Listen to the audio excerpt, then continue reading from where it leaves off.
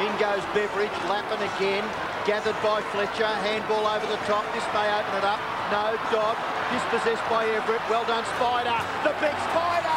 Go! Oh, he tried to bounce. It didn't come off, but he crashes through the tackle. It then goes bang. And it's play of the night by Peter Everitt.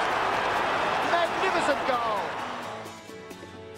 Look, yeah, Bong was right. I was one of those wayward kids, those teenagers, go through the 20s and obviously up to the 30s, and then I finally come home. So thank you very much. I really do appreciate this night.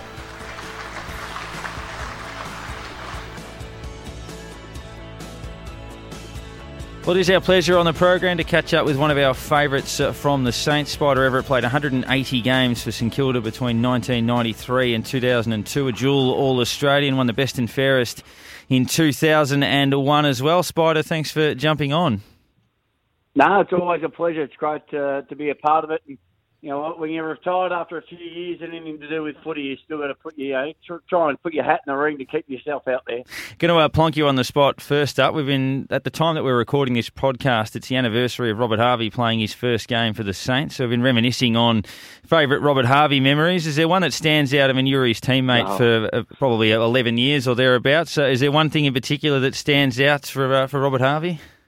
Do you want to give one or two or 10? No. Look, I often say that, I won Robert Harvey back-to-back Brownlows because a Rover's only as good as their ruckman. So if I decide to hit it to Nathan Burke that year or a couple of other players, Harves would never have been in the show. So I try and claim that.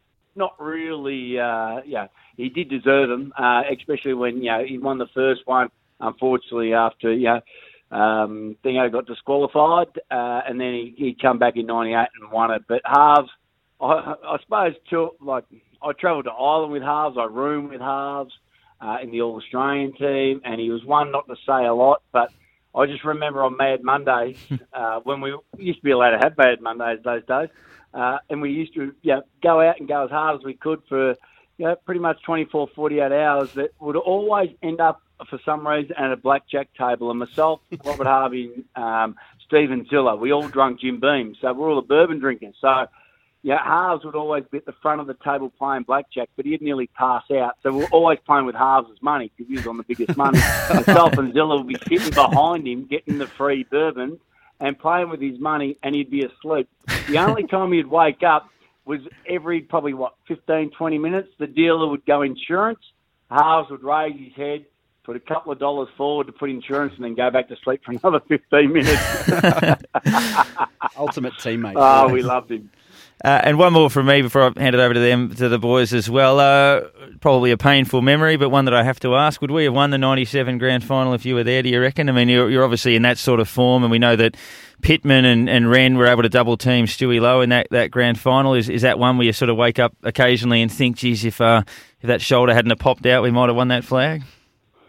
Oh, the longer you retired, the more you say, I reckon by now we would have won by 15 goals. But, look, at the time, you're 24, you think Ozzie Jones, Tony Brown, John Smith, this, Maxie Hudson, this young group coming through, we're going to play it every year. So you didn't really think about it. And then when you get to the end of your career and you know that was your only real golden opportunity, you do, feel, you're disappointed about it, but at the same time, Laser Vidovic, had the knee reco, and myself and him worked really well together. And what I suppose I missed the most was the fact that myself and Sean Wren, both very similar players, both similar height, and it would have been a really, really good battle come the end of the season because we had some good battles throughout the years, and it was just that, to win the ultimate prize off a really good battle against somebody you respect so much would have been awesome, but unfortunately it was never to be. And we know how, when you look back in history books, how hard it is. 66 since the last, premiership, and been there a couple of times, but it's just so tough to get there. So didn't really appreciate it at the time, thinking it's going to happen every year. But now, as soon as you're retired and you see some guys who have got 2, 3, 4, you kind of sit there and go, you know what, that was probably our golden opportunity. Now, Spide, Nick Spida here, mate. Thank you for joining us on the pod. From a reasonably painful memory for all of us, how about your favourite memory in the red, white and black? Obviously, you were there through a couple of really memorable moments for Saints fans, from '96 Ansett Cup win, the whole '97 season. To be honest, what's your number one memory? Oh, really, really hard because I really appreciate the football club, and when you walk into AFL football and you don't know, majority of us don't know where we're going to be heading, outside of school. So you get an opportunity to play footy, and then it turns into a full-time career. And, the '96 Ansett Cup, and, you have coaches like Stan Ells and Tim Watson come in, but then you're playing alongside players like Robert Harvey, Mickey Winmar, Gil McAdam, Danny Frawley, Stuart Lowe, and the list can go on. So there's so many great memories. But I think just the fact of being inducted into the Hall of Fame earlier on in the year was probably one of the proudest moments.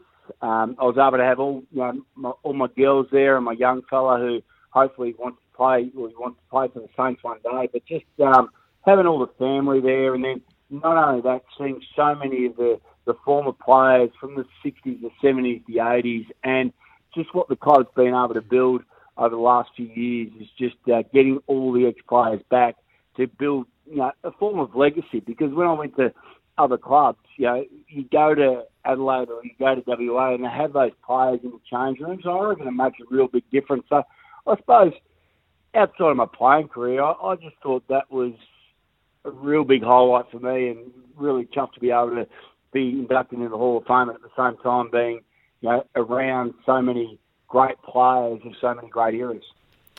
G'day, Spida. Aaron here. Great to speak to you. Basically, I'm going to go back to pretty early in your career. You came in after we've left Moorabbin, so you didn't see any footy out there. But fourth game in, do you remember where you were playing? What's that, the fourth game in? Fourth game, yep. Yeah, well, we played a couple of 2 games at Moorabbin, and you sitting in the change rooms and you'd hear the crowd going off, and then that's when one of the trainers or one of the coaches would say, "Oh yeah, Plugger's got the ball," and you could only hear it coming through all the vents of the change rooms there at Moorabbin, and you just knew when Plugger got the ball because the crowd and the atmosphere was amazing. But fourth round in, Victoria Park, Nicky Winmar lifted up his jumper and pointed to the colour of his skin. Scary place to play. Oh, no, even that day I remember, because such a historical game in the AFL, and I've been done for racial vilification, but played alongside some of the great Indigenous players, and that day there I remember a couple of incidents. One, I went to pick up the ball out of the gutter, and I got hit over the head with an umbrella, and I looked up, and I reckon the lady was about 80, and just looked at me and just started laughing. And here's what you expect at Victoria Park. There was no hot water. It was all cold showers. But as we were walking off, I reckon, it looked like beer, but it was warm. And I don't reckon it was beer that was tipped on us. So, look, they weren't the most respectful crowd, but that's what you love about footy is the passion behind it. And when Winmar done that and made a really big stance, I remember just the hype around the change rooms, the hype around just everybody just not knowing exactly how big this was going to be. Even Winmar in the change rooms was actually quite frightened, to exit, but ended up being good and ended up being the biggest statement probably in football history. Absolutely. Now, I guess in terms of modern times, now you excelled in what was a difficult year for the club. So you won the best and fairest in 2001 when there was a coaching change. Malcolm Blight went out, Grant Thomas came in, which is a position St Kilda finds themselves in now, where a coach has been sacked, there's a caretaker in the role. Can you sort of take us through what that was like in terms of how you dealt with the coaching change, what you were expecting to get out of the back half of the year? And I know you've had your clashes with Grant Thomas over recent times, but perhaps what got Grant Thomas the job in terms of being appointed after that caretaker stint? Yeah, it's always tough, and I think this situation is totally different than Grant Thomas, because Malcolm Blight and Grant Thomas were good friends. I remember flying up to the Gold Coast where I live now to get Blighty, and it was I remember just walking into Zen, which is the Chinese restaurant at the casino, which is Star now, and getting on it for the whole night and trying to slide a contract in front of him after he's drunk, and I reckon around about 45 bottles of red wine. So it was a remarkable circumstance. We had Rod Butters and Grant Thomas, and then obviously we know what's happened with Rod Butters and his addictions and everything, and then Grant Thomas. So that kind of situation, Grant Thomas, I don't think was, I suppose, the best person for the job, but at the same time, he was the best person that Butters and everyone knew to take over. So, Tomo controlled a lot of the footy club and not just the footy side of things. He went on to make finals, so he could actually coach. There's no doubt about that. But this time around, I think with unfortunately, the earlier Saki and now Brett Ratton taken over, I think the selection policy or theory is going to be a lot different. Brett Ratton probably being stiff to get sacked out of Carlton in the first place. Do St Kilda need a couple more players? Yes. So it's a totally different, and every year changes. And we know that. I always try to tell people this because I live on the Gold Coast at the moment and associated with the Gold Coast Suns, where it's so hard to make the top 8, let alone the top 4 or the top 2. You've got to get so many things right. And for the St Kilda Footy Club at the moment, back when Grant Thomas was, I suppose, appointed, there wasn't so many, it wasn't as harsh as it is today. 10 years ago, footy wasn't as harsh. You didn't have so many media people covering. You didn't have so many channels. Even though it was still professional, you still didn't have the harshness of what it is today. So, I think they've got their work cut out trying to find the right person, because realistically, who is the right person? It's a tough choice, because who knows? Now, Spide, 93, 94, 95, we had a tall, kind of running, goal-kicking ruckman come in and revolutionise that position for us at the footy club. 25 years later, we've got another tall, big running, big man who can kick a goal and get around the ground in Rowan Marshall. What are your thoughts on Big Row? Yeah, look, I watched him last weekend, and it was fantastic. And that's what you got to be able to do. Unfortunately, you look at Brody. Brody Grundy from Brody Grundy from Collingwood, and you look at Max Gorn. What's Max Gorn? I think I don't know. There's question marks still over, because I think Corey McKernan, those kind of players, Jeff White, really changed that way of how ruckman played. So I think they've got to be able to play those two positions, as you say, run back, run forward. And I remember through our career, like Dean Cox, these kind of fellas, they were in the top 5, top 6 runners in their football club. So it's no longer with a ruckman, coming in at the back end, just trying to make up the numbers. Now they're actually extreme athletes. They could cover the ground, and as you say, they could actually kick goals. I think it's vital that you've got to be able to play a couple of positions, but you need a couple of them, and you need to be able to. A lot of people, I suppose media outlets sit there and bag the ruckman, and then suddenly, Brody Grundy has a great year and saying, he's probably in Brownlow medal form, which is great to see a ruckman actually win a Brownlow. But what he's been able to do is just extend of what, happened in that 93, 94, 95 season, when the ruckman started to go forward, kick goals, be creative and make another avenue. So what they often said, that what were we? We were Rover in a big man's body. That was about it. Yeah. Going back to another goal kicker that has revolutionised the game. You got to play with him a couple of years to start with, but Nick Revolt, when he first started at the club and came in, and did he look, or did you know that he was going to revolutionise the game like he did? The running forward that basically no one could catch. That's... Yeah, no, there's no way. I remember when he first got drafted, him and Justin Kaczynski, I think, a couple of days later, they go on these training camps these days to, high altitude over at San Francisco or over to Arizona, and they do Cape, they do Kokoda, they do all this.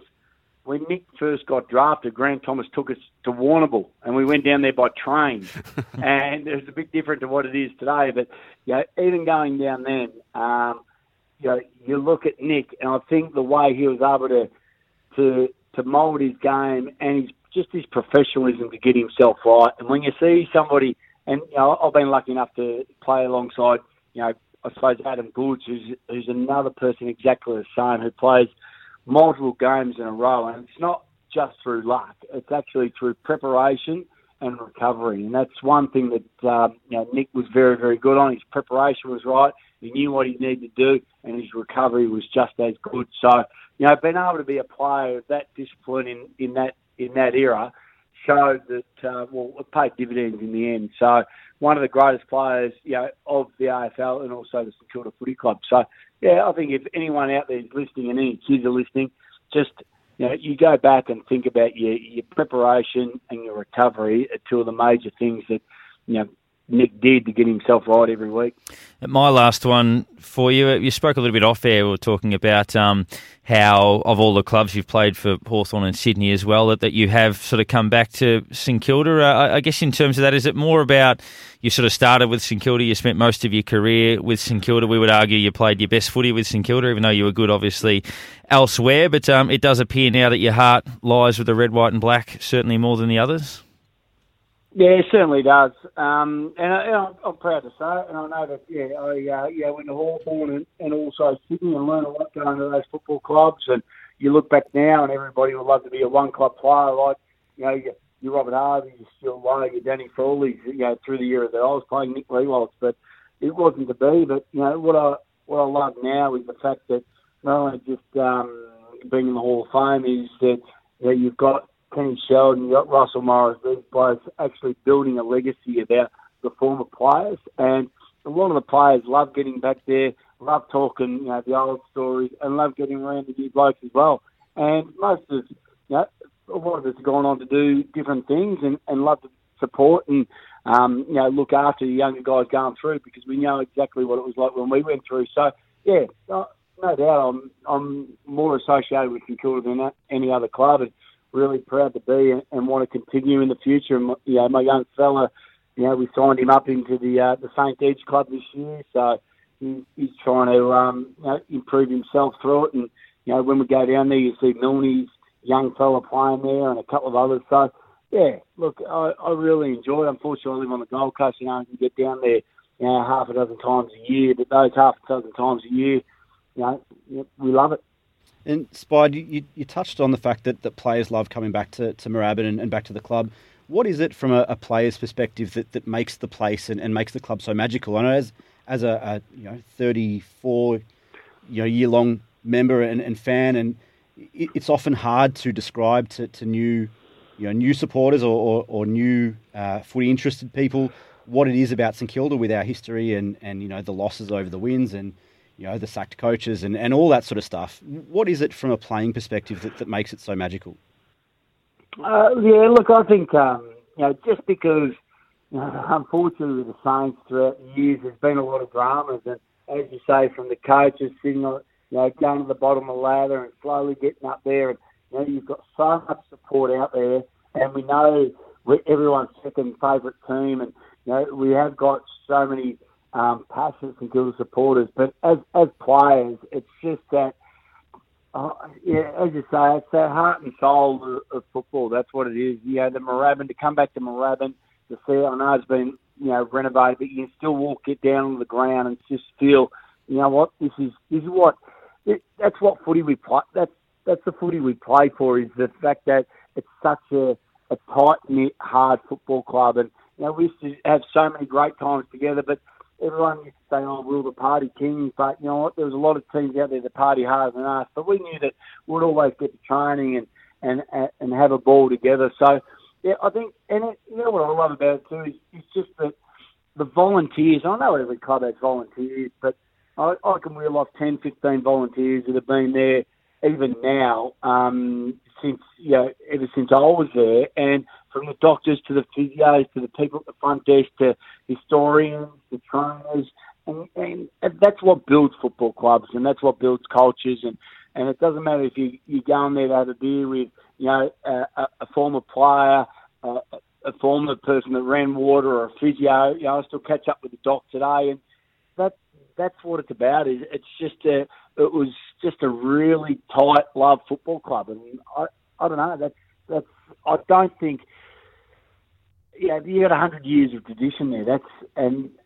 And that's the passion that people bring. I can't see it here on the Gold Coast, and it will take decades and decades for them to build it. So it's hard to explain, but it's one of those things, I suppose, when your back's to the wall a lot of the time, you seem to, galvanise a lot closer.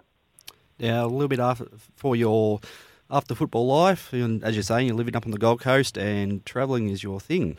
Barring a miracle, our pre-season's going to start a bit earlier than a lot of other teams, and so basically I just want to try to find out from you best location for us to travel to coming up in the off-season, and where's somewhere that keeps drawing you back to go visit? Oh, look, to be honest, I've been fortunate enough to travel a lot of Australia, New Zealand, over the last couple of years doing my travel show. But, I still believe, and I was lucky enough to do it when I retired in 2008, and as I mentioned, I had that run-in with racial vilification. So I said, you know what, I want to go out to some of the communities in, the back blocks of Northern Territory and WA up around the Kimberleys. And if you can get players to go out there, I don't know if you get a bus, a motorhome, you get some four-wheel drives and go out to some of these communities that absolutely breathe AFL each and every day, and they have not much in their life other than, sport. They struggle to get to school, but if there's sport involved, they get there.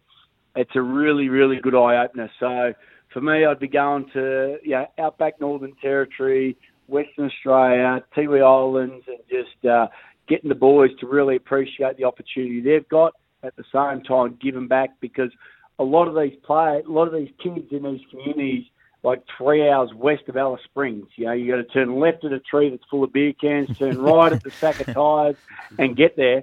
And then suddenly you turn up and there's 50, 60 kids, and they're named after Nick Rewalt, Cyril Rioli. That's their names. That's what they've got other names, but they go, no, my name's Nick Rewalt. So I think for kids to see, for people to see that, I didn't see that to the end of my career, but absolutely loved it, and I took my daughters along, and they did as well. So I think if I was a coach these days, and I know Hawthorn will go to Kokoda, but keeping it local, going out to some of those communities and some of the really remote ones where these young kids don't get to see the legends they absolutely idolise, would be enormous for both sides. Spida, you're a ripper for the Saints. It was always great fun watching you over the journey. Thanks for giving us a slab of your time to have a chat with us this week. No worries at all. Thank you very much. Anytime.